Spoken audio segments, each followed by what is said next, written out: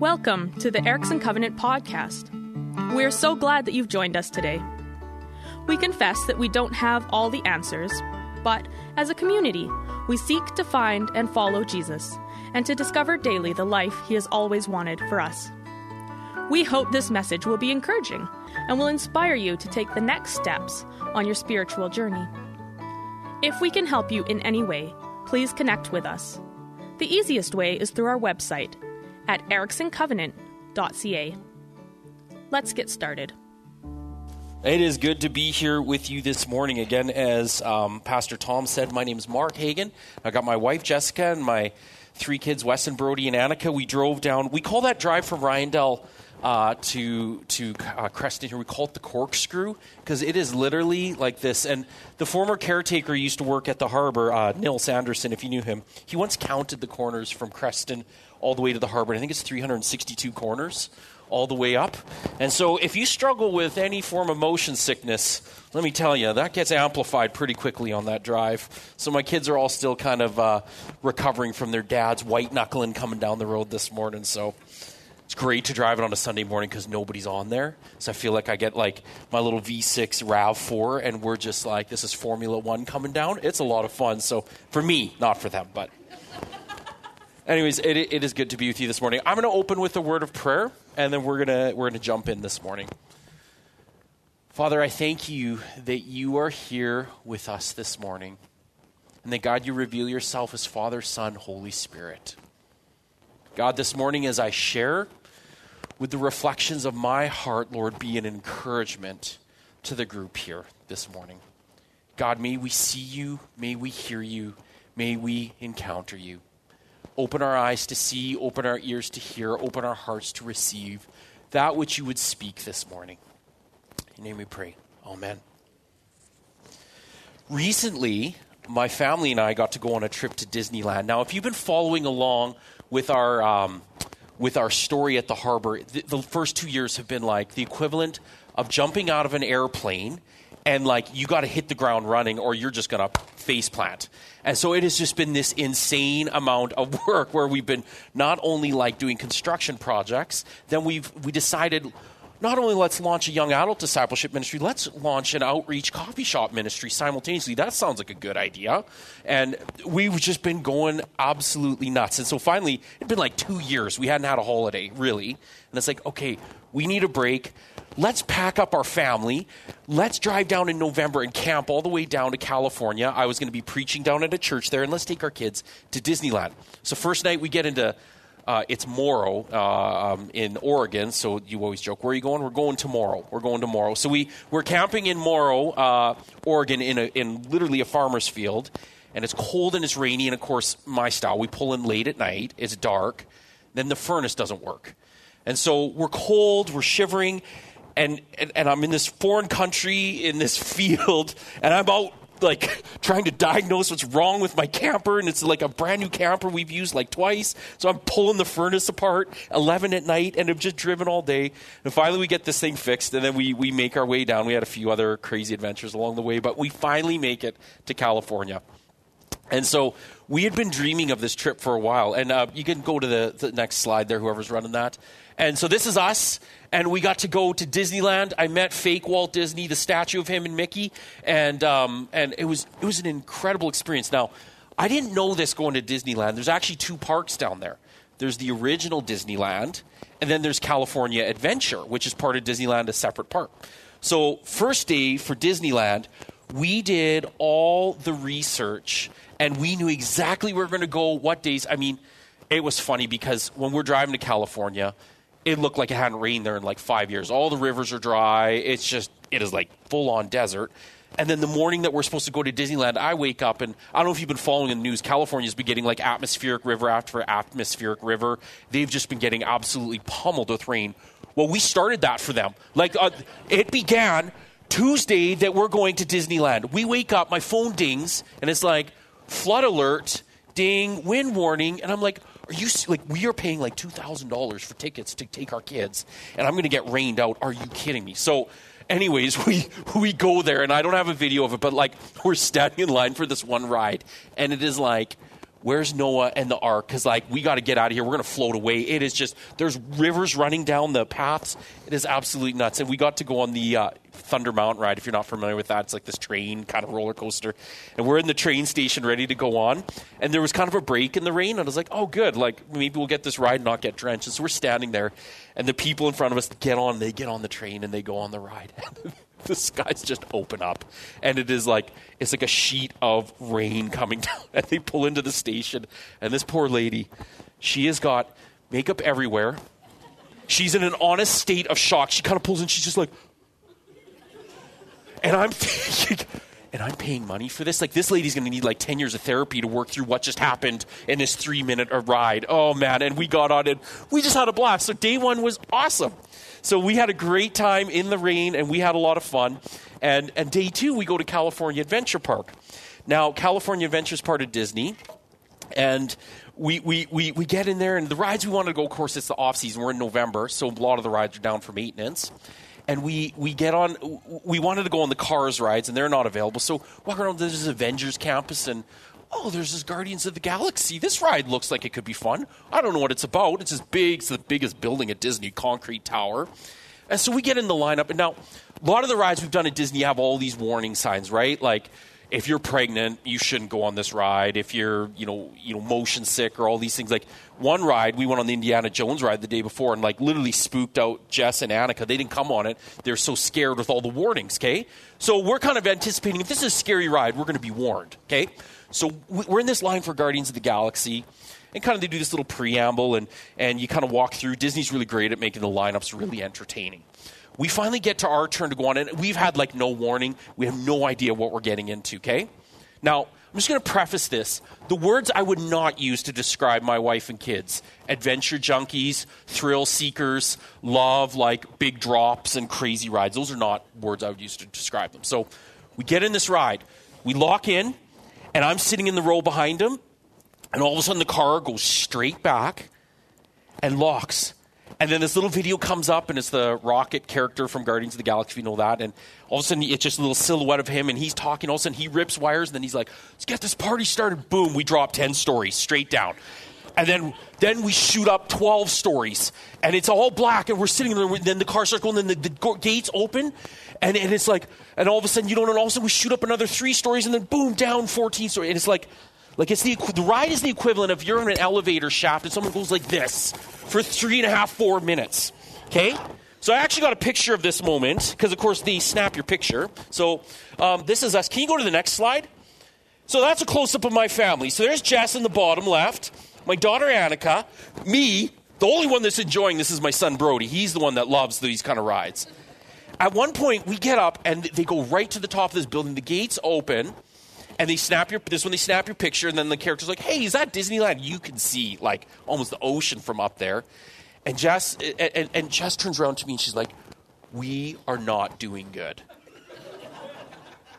And I can't do anything. I'm locked in here, and then boom, down we go 12 stories again, and it's like this ride. And anyways, there was this one point, that lady sitting to the right, she's trying to reach over and console them, and we drop and her arms go up, and they're crying. So Jess in this moment is crying, like she's actually crying. She's not having a good time. We get off this ride, and we're like, what just happened?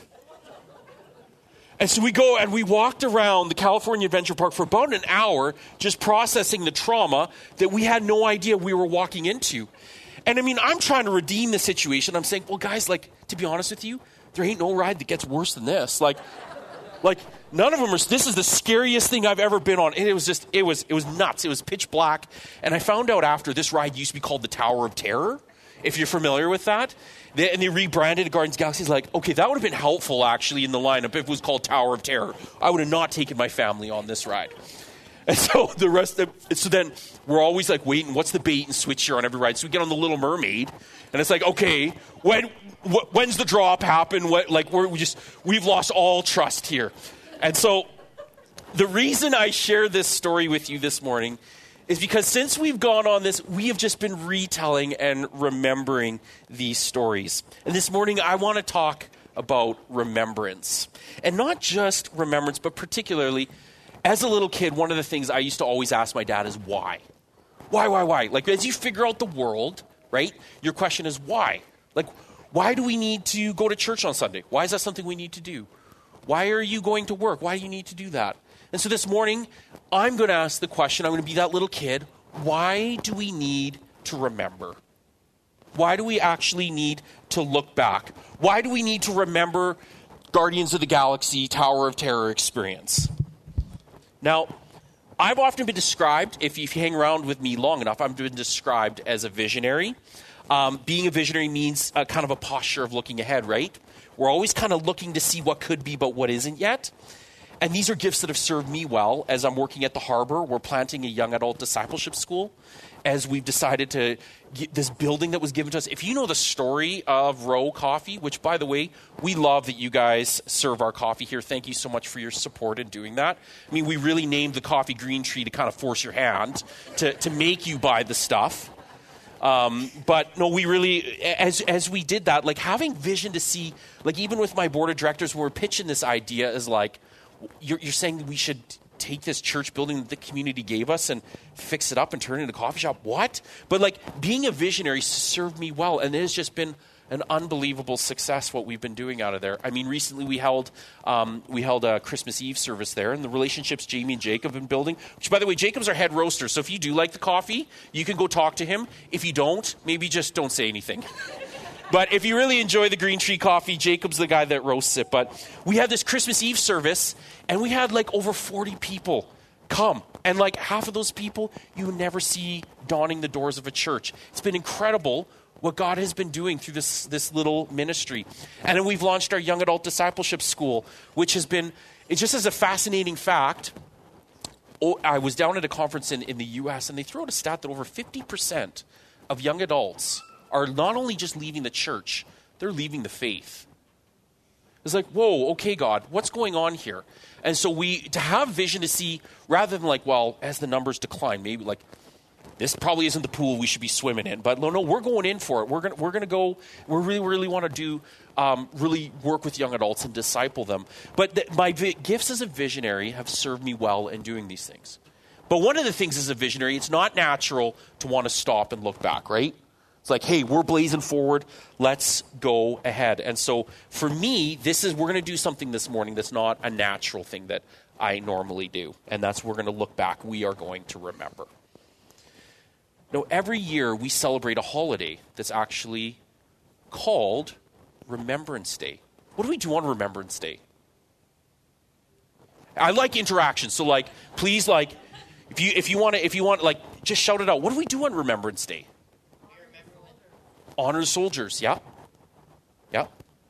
Sorry, you were saying something over here? Yeah. Yep.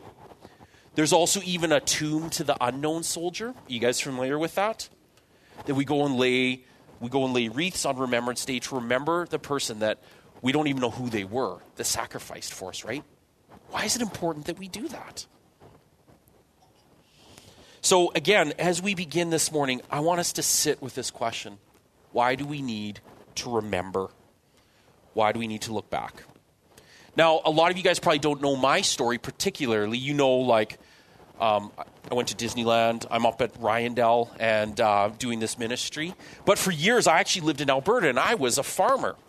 Okay, so I worked at a Bible college there, Canadian Lutheran Bible Institute, which actually in 2014 came through and did a concert here at your church on their spring tour. But I was on staff there. I was the director of worship. I was director of operations, director of missions, director of everything, it felt like. But I was working there in a three-quarter time. And in addition to that, I thought, when we moved to Alberta, hey, like, I grew up on a grain farm in Saskatchewan. Why not start farming here? This sounds like fun. And I learned a lot of things. And I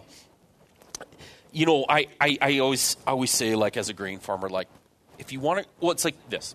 If you want to grow in patience, do you know how you grow in patience? I don't know if you guys, maybe this won't land well with you guys, but we live in Riondel, so we are tied to the Kootenay Lake Ferry, okay? And every spring and fall, like in the off season, they go to the one ferry, right? And you just got the one ferry and one sailing. Well, one of the worst feelings in the pit of your stomach is when you pull up to that ferry terminal, and not only did you miss the ferry, But it's the little ferry that's only operating because they're servicing the big ferry, and it's a 2-ferry wait. How you grow in patience is you wait in that ferry terminal for 4 hours, which we've done multiple times. That's how you grow in patience, is actually having to wait. But you know how you grow in faith? You farm. That's how you grow in faith. You put thousands and thousands, hundreds of thousands. Like, I think my uncle, like last night, talked to me. He's putting over $1 million of seed and fertilizer into the ground. And then you just wait. Because there's nothing you can do at that point. Like, we're not in irrigation country where I farmed. We're in dry land. So you really trust the Lord to bring the rain. And so you sit there, you watch, and you trust that the rain's going to come at the right time. The sun's going to come at the right time. Everything's just going to work out perfect, and you're going to get that bumper crop at the end of the year. Now, one year in particular I remember really, really well. And that was the year of 2019. I had gone all wheat that year. I don't know why I did that, but I just went all wheat on all my crops. And we had like unreal rain that year. Like, it was phenomenal. And this crop just went crazy. Oh man, we just had so much. I had so much grain. We filled all our bins, and then we put like a 10 or 12,000 bushel pile of grain on the ground. It was just massive because I had nowhere to store this stuff, so I just dumped it on the ground. I remember 2019 because it was a phenomenal yield year, but I also remember 2019 because that was a year we just about lost our farm. Now, there was a mixed blessing in that rain, right? Because the crops grew so huge. Like, grain trucks were going nonstop trying to keep up to the combine, and we had this big pile on the ground. But the other problem was that the grain never really dried. Now, I'm not sure. You guys might know this because this is more of an agricultural community. But one of the things you don't want to do with grain is put it in a grain bin when it's wet. And you know why that is? Because it starts to sprout and grow because it's got the essential moisture.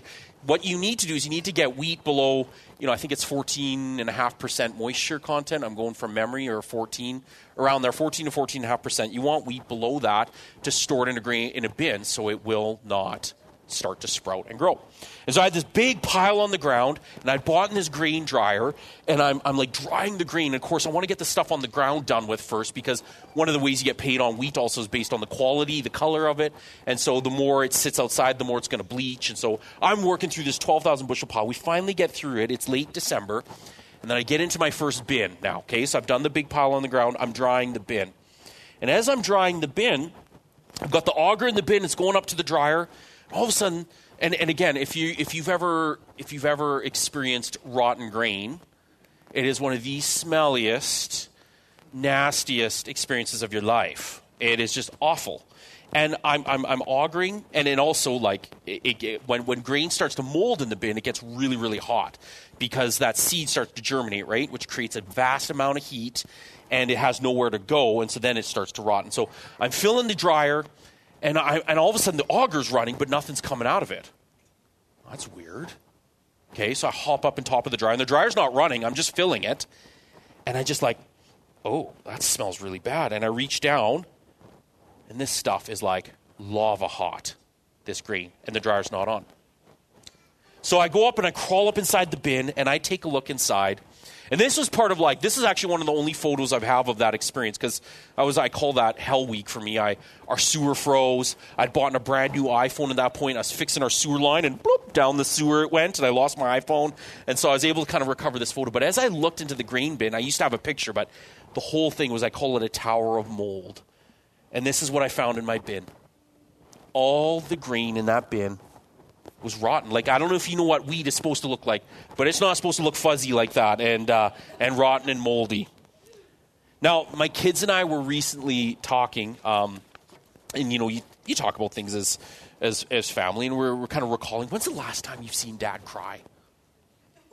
Right? When's the last time? Because Mom cries more than Dad. Like, that's just the truth in our family. Like, no shame. It's just the reality.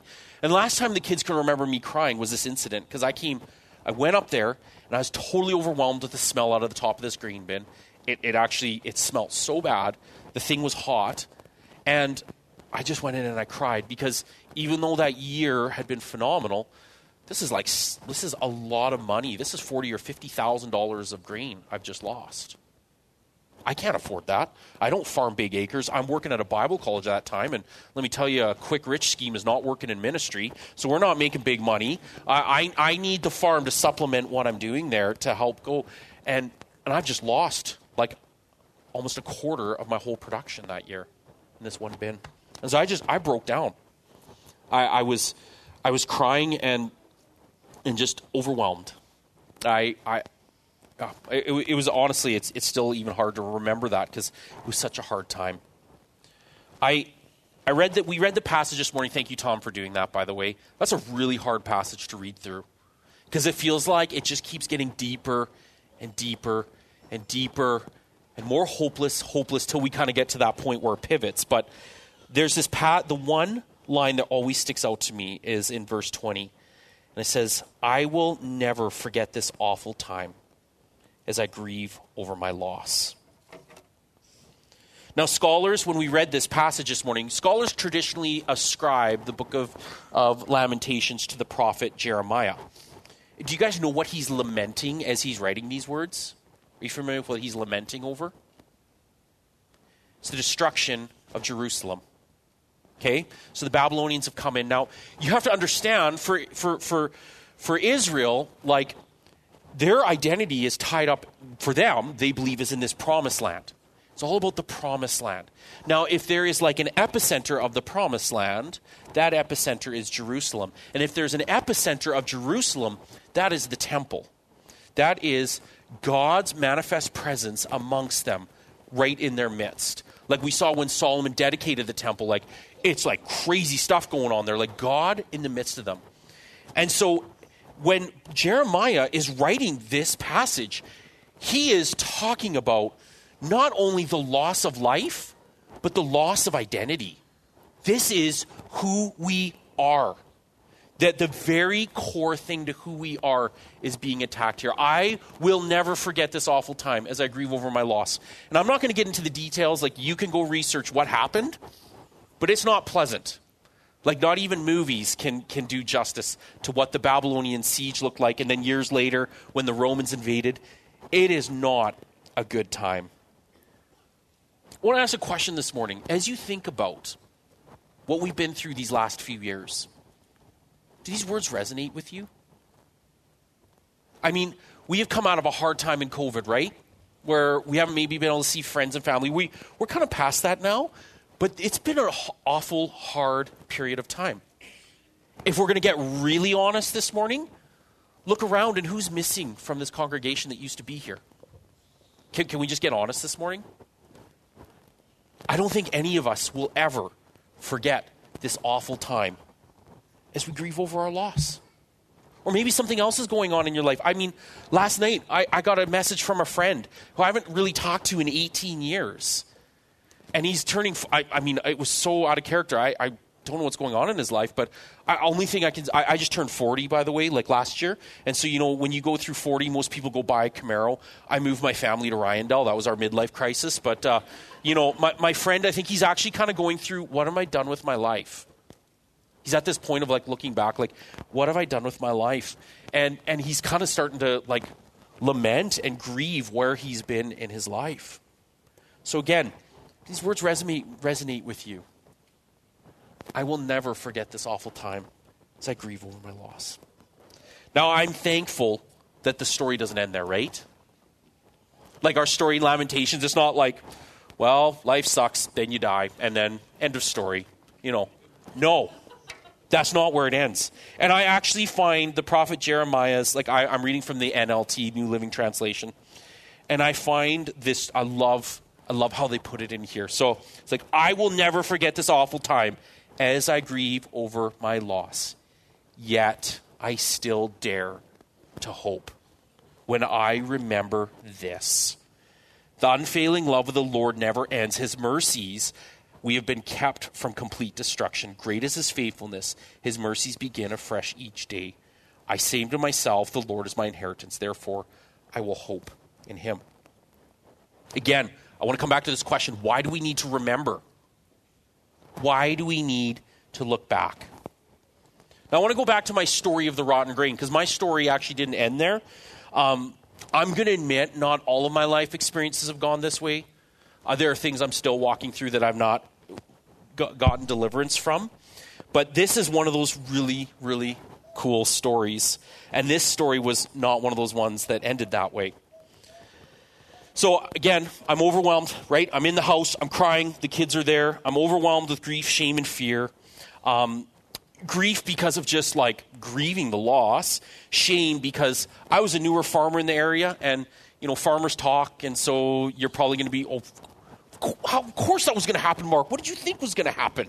Like you needed to get on that sooner, and then just fear of honestly like, oh man, we're done. I'm gonna lose this farm.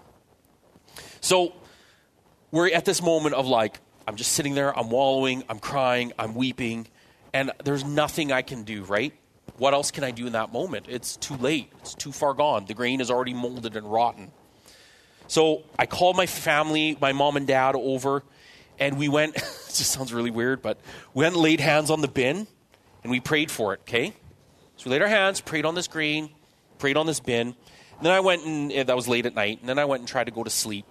And I didn't sleep a wink. Like I was feeling just awful. So finally, the next morning comes. I kind of waited for it because I really didn't sleep, and go outside again. And I opened the door of the grain bin, and if you can go to the next slide, this is what I saw. Now, again, I don't know if you know what wheat's supposed to look like, but this is what it's supposed to look like. Perfect, beautiful grain with no mold, no rot, no damage. And in fact, I sold every bushel that year, and I didn't have one bushel that I lost. Now, my brother-in-law is an agrologist. For many years, he worked for, used to be called United Grain Growers, and it became Agricor United, then became Viterra, and he had a grain farm himself. And he came over and looked at this, and he's like, I can't explain it. I don't know what just happened, but this is not what I've ever seen happen. I've never seen, because he saw it in its rotten state, and he saw it in this state. It was just a complete miracle. Why do we need to remember? I need to remember this story. Because I'm going to be completely honest with you, as we've stepped out at the Harbour, it has been hard. We've had moments where we're doing this young adult discipleship school, and just even a few weeks ago, I sat there and I thought, oh God, should we just quit? We have one application.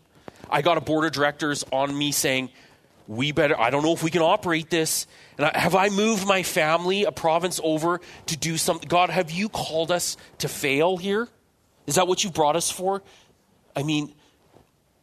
I have just needed real moments of faith. And then I remember the grain. And I remember that I've been through worse.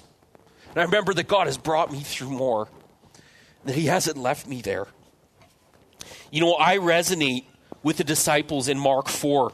When they're in the boat and the waves are coming and you see these waves and you are overwhelmed with fear. And yet I also recognize Jesus' posture. What was he doing in that moment? He was sleeping. He was asleep in the boat. Why was he asleep in the boat? Was it because he didn't care? It's because he wasn't worried. That started to become a question I ask myself now is like, is Jesus anxious about this?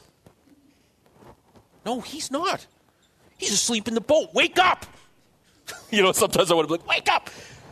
Now, kind of a cool thing on our Harbour front, we've had 2 more applications come in. We have a lot more excitement. But there was 2 weeks ago, and honest, this is me getting, so if you know me, vulnerability is not on my high list of things I love to do in a corporate public setting. Here, I'm going to spill my heart out to you. But I'm just being honest with you. 2 weeks ago, I wrote in my journal, should we close this and pull the string? And I just really felt God calling me to know, you need to actually go all in. To use a poker metaphor, all the chips are on the table. I'm all in on this. And why am I all in? Because I've been through things like this before. Why do I need to remember? I need to remember God's deliverance. Because it's not like, I've been through one hardship. Perfect. That's my test for the rest of my life. I'm never going through another hardship. Boom, I passed it. Let's be honest. It's like wave after wave comes. But the waves don't get smaller, but my fear does. because I'm now beginning to trust that Jesus is in the boat with me. That's how Jeremiah, reading Lamentations, can say, I will never forget this, yet I still dare to hope. I have been and seen awful things, yet I still dare to hope because I have seen God also deliver and do miraculous things. So why do we need to remember, guys, this morning? Why do we need to remember? Number one, we need to remember because when we walk with Jesus, no matter the circumstances we find ourselves in, the unfailing love of God never ends. And by his mercy, we are kept from complete destruction. We need to remember because when we actually stop and look back, he has never left us. He has never abandoned us. He has been with us all along. Second thing, why we need to remember. It is when I stop and I remember this story that I'm brought to gratitude. And I actually really think gratitude is the key to life. Coming into a room with a posture of thank you.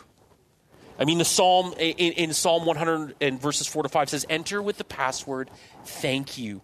Make yourselves at home talking praise. Thank him, worship him. For God is sheer beauty, all generous in love, loyal always and ever.